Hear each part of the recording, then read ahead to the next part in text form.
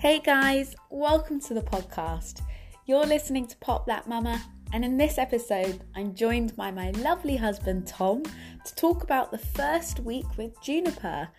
That first week is so exciting, tiring, and exhilarating, and you learn so much. So we thought it would be good to sit down and share our insights with you. We'll be going through feeding, sleeping, and crying. Enjoy listening. So Tom and I are currently sitting on the sofa with a nice cup of tea, and we've been looking through all of the old photos of Juniper just to help rejig our memories of that first week. So shall we just start by talking about feeding? Because I feel like that's quite a big topic. I definitely was quite naive in thinking that feeding would come naturally, breastfeeding. I thought that I'd just be able to do it and that the latch would be really easy. I definitely didn't think it would be as hard as it was. But Tom, what was it like from where you saw? I suppose first thing to say is that I think you did incredibly well, and I think everyone who I've spoken to about this says it's definitely not something that really just happens. You know, you do have to work at it a bit as a team, really.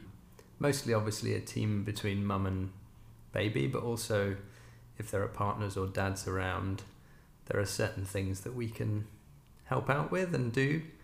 So yeah, I think it's definitely something that is a stress and a concern until you get it right, for sure. And I think one of the things that we were remembering is the positioning. So you would be focused really on getting Juniper to latch properly and to be comfortable in her position, often at the expense of your position. So you'd be kind of hunched over, there'd be random pillows stuck at all sorts of angles, some falling out, but you wouldn't want to move. So if the pillows weren't in the right place, you'd be like, no, I've got it, like I'm going to stay where I am. And to the point that I was definitely worried at sort of a week in that you were basically going to turn into like a hunchback and that you were just so tense. That was almost more painful than recovering from the birth, because I was so hunched over that I had so much tension trapped in my neck and shoulders. That was worse than the birth, really. Well, if you listen to the midwives, and you know, obviously it's easier said than done, they were saying make sure you're in a really good position before you start feeding baby. But I think with most mums it's going to be, well, as long as the baby's feeding, that's the main thing, and I'll kind of suffer any kind of consequences to make sure that the baby's okay and feeding well. So I can see why that's a hard instruction to follow, but it seemed to me quite a good one if you can just remind yourselves, and you're not going to get it right every time, but remind yourselves that the mum definitely needs to be in a good position.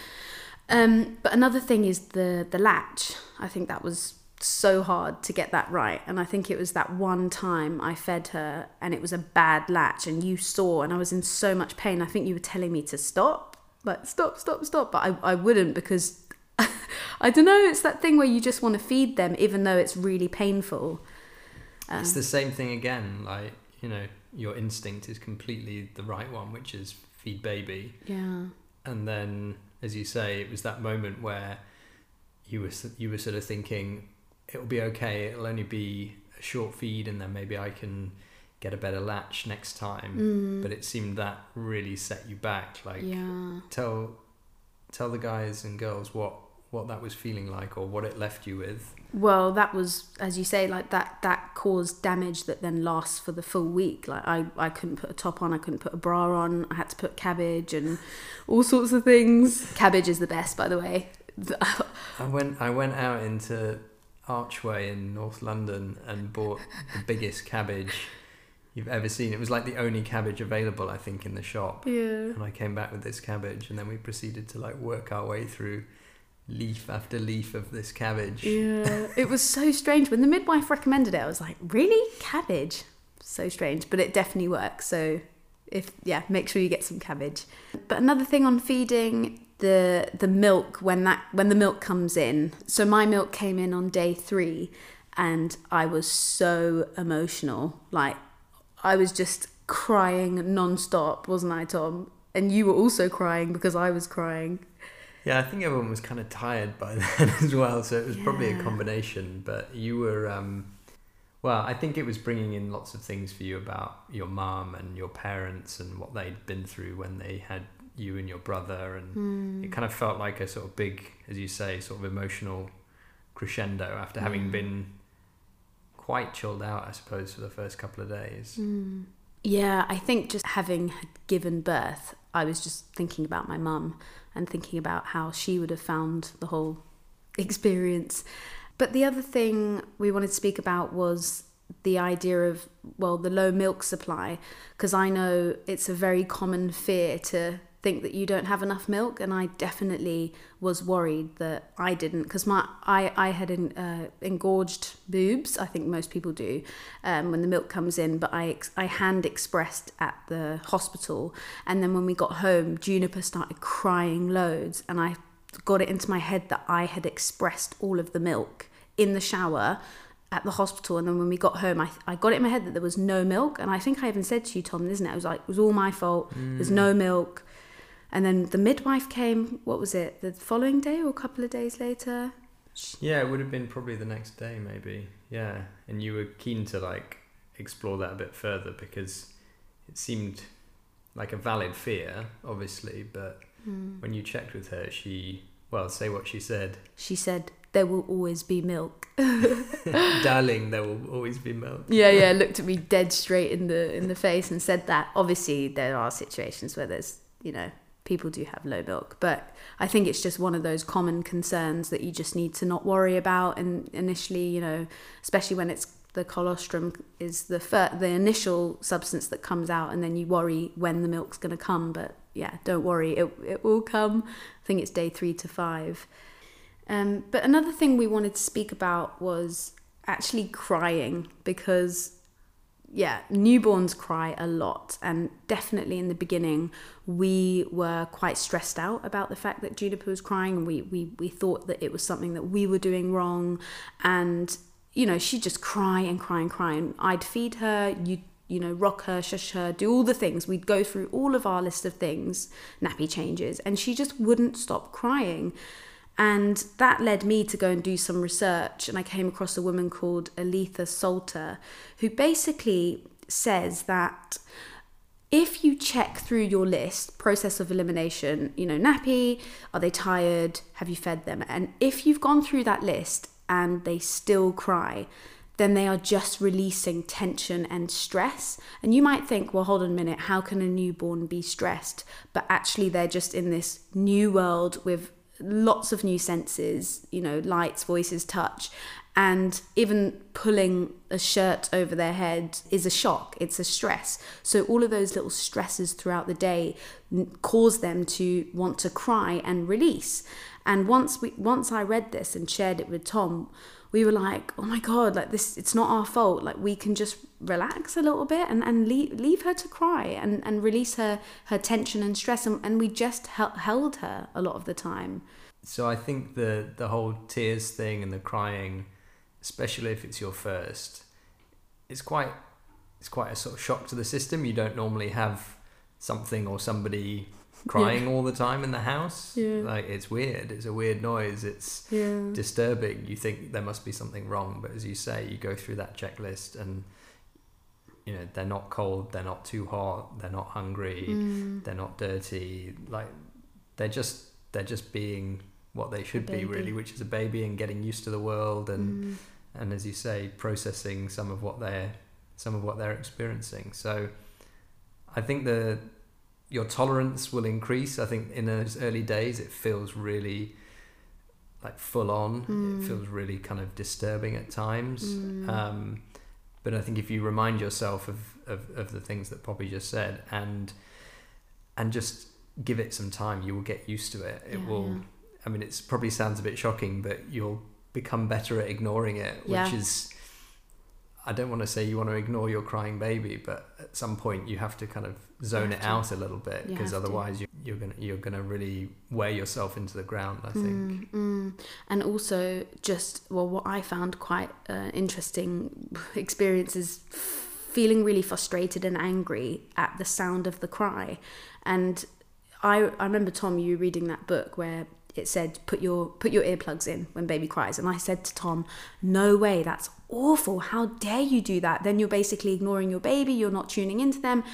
And I was like, no, give me the earplugs. Like, I need to protect myself here because that. And then I later read that the sound of the baby's cry, we're hardwired to respond in that way because it needs to alert us to go to them. So if you're aware of those things, you can just say, okay, I need to protect myself. I'm going to close the door. I'm going to walk away for 10 minutes and just, collect myself and my thoughts. But I think as humans, we're always drawn to find reasons for things. And sometimes with the crying, there actually isn't a reason apart from potentially releasing this stress and tension. And then the things that we do to try and keep them quiet doesn't work, because if you're stressed and you're releasing tension and someone's bouncing you and shushing you and waving things in your face, it's like, I just want to, go into a zone and release my stress. The final thing I'd say on the crying is that there was one point and she was just crying so much, and we're doing the classic, let's Google it, let's see what it could be, and the answers, it might be colic. And this is kind of a bit later than the first week, but I think it's worth saying because, and we phoned my sister who's a doctor to say, she's been crying for like 2.5 hours now.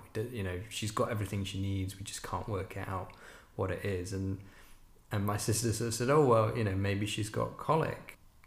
And so we got our heads into that space because you want an explanation for it.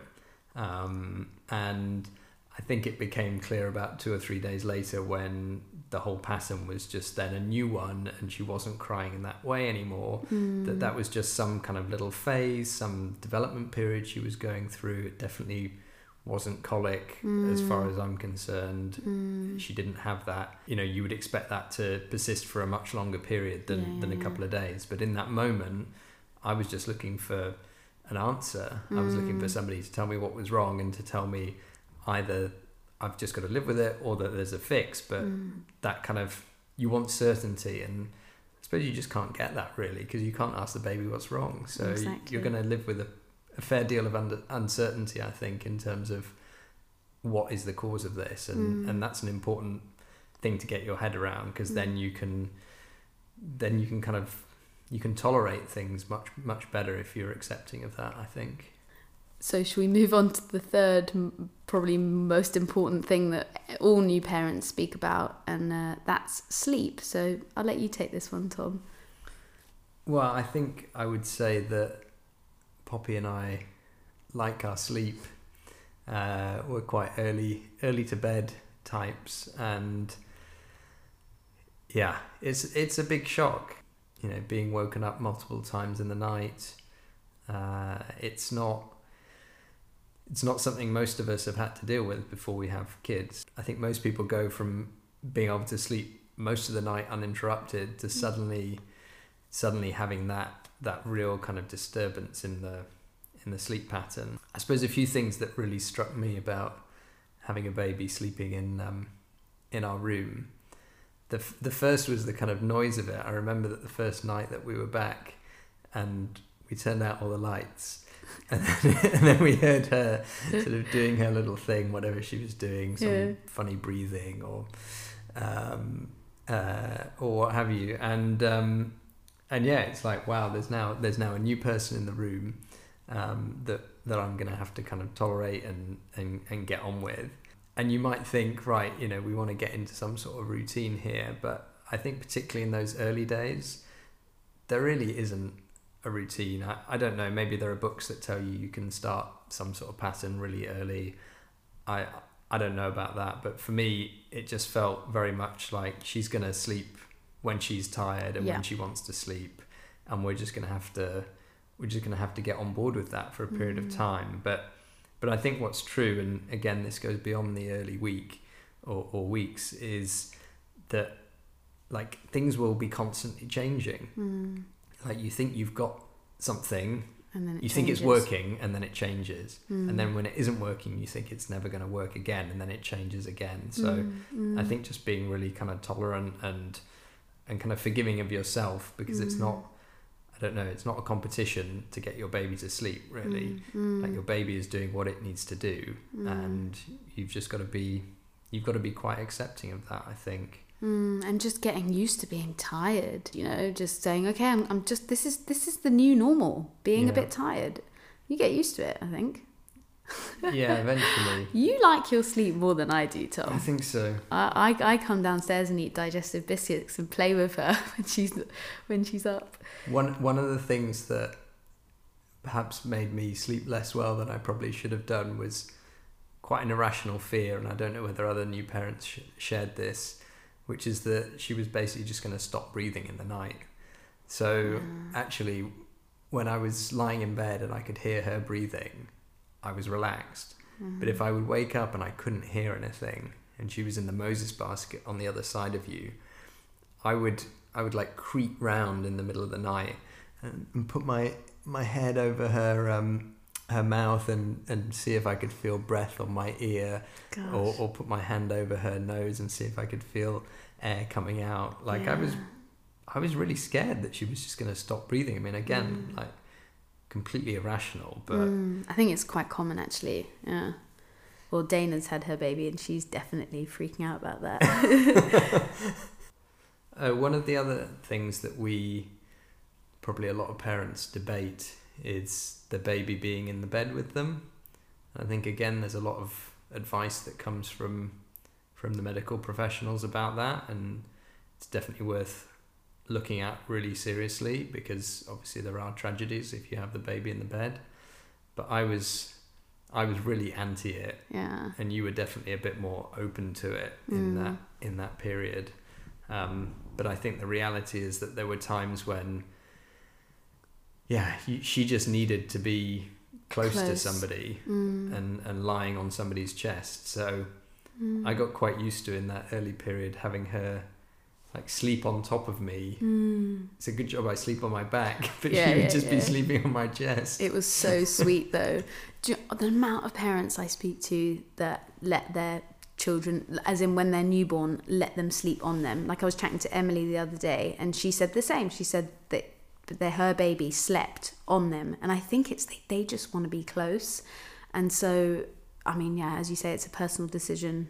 I mean, obviously, if you're a bad sleeper and you're going to roll around and like me, you think you're going to fly kick them, do something to harm the baby, then clearly, be careful. I probably didn't sleep amazingly well with her on my chest, but after a few days, I probably got quite used to it. And certainly at that middle of the night period, if she was feeling a bit distressed and not settling, it can be hard. You were feeding her and then you were trying to put her back in the Moses basket, and she didn't want to be put down there. She was used to noise from being in the womb. She was used to warmth from body heat as well. So I think it was just one of those things that I was not expecting to be doing. But you did. But I did.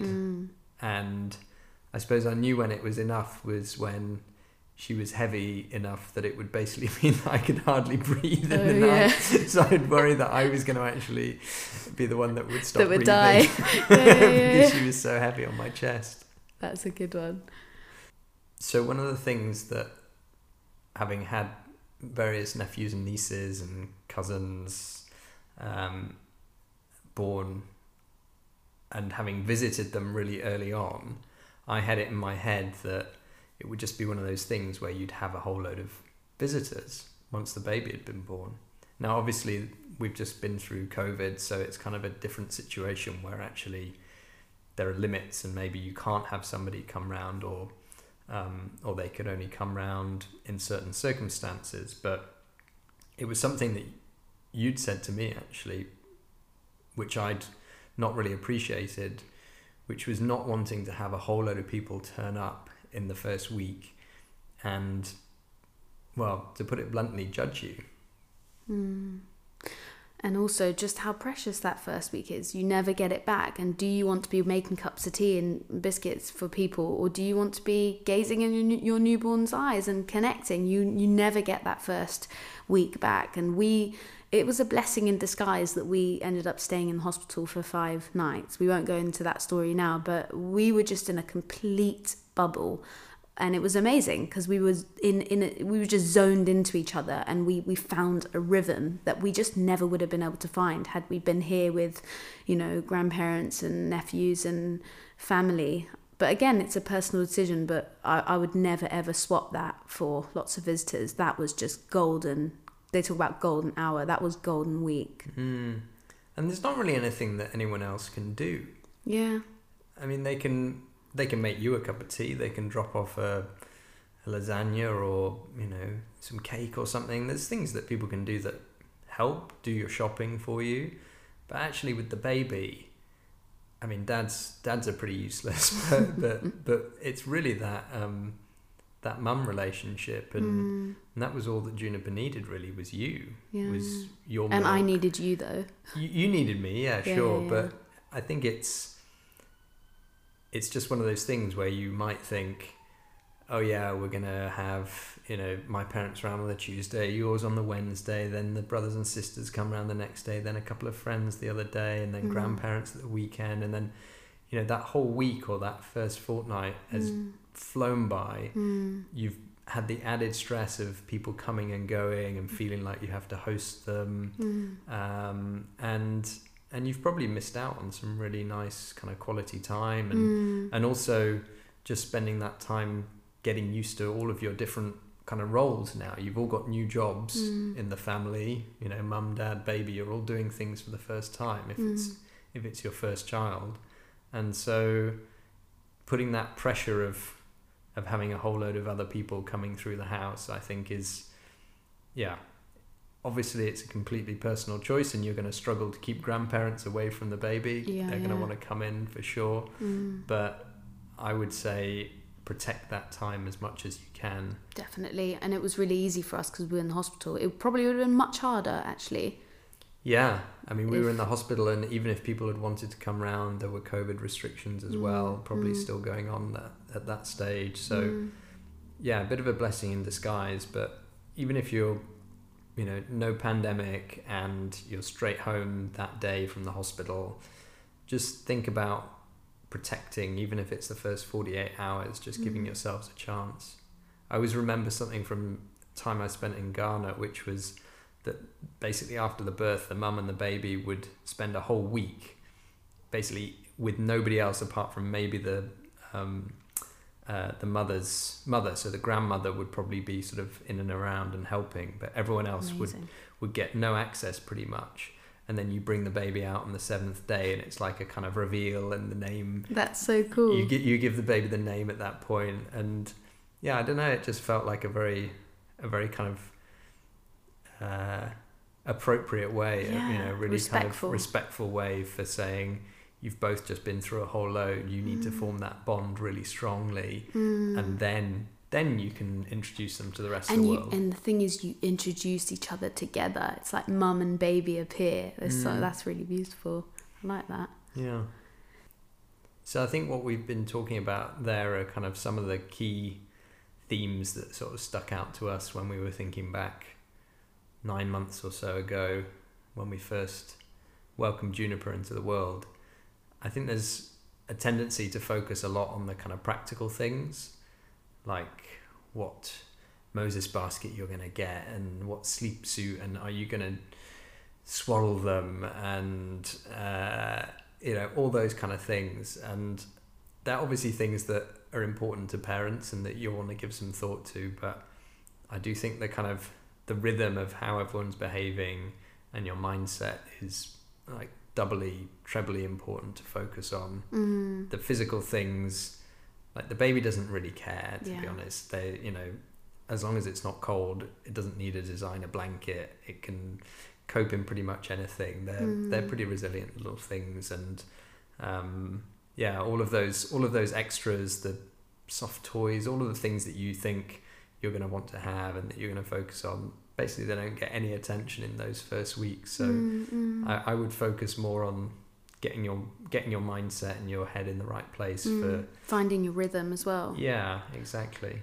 That's totally true. And if I think back to that first week, I definitely think back in terms of feelings. Like I remember how I felt throughout that whole time. I remember how I felt and how I was treated during my birth. I remember that whole first week in terms of how I felt, actually. So you're so right.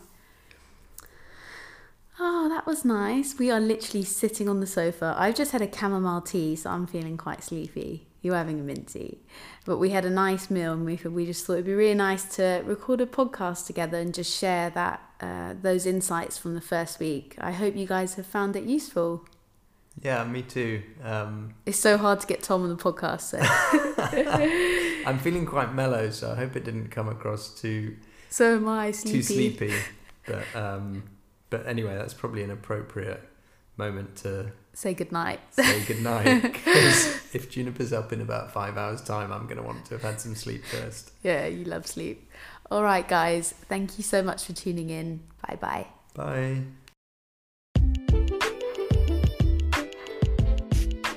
It was so lovely to sit and chat like that with Tom.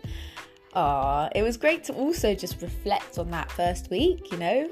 I don't want to let those memories ever die, and I'm sure you guys will feel the same. So, as always, guys, I am on Instagram, Pop That Mama. If you have enjoyed any of my podcast, I would love to hear from you, and please do leave me a review on Apple Podcasts. That would be amazing. Thank you so much. Bye-bye.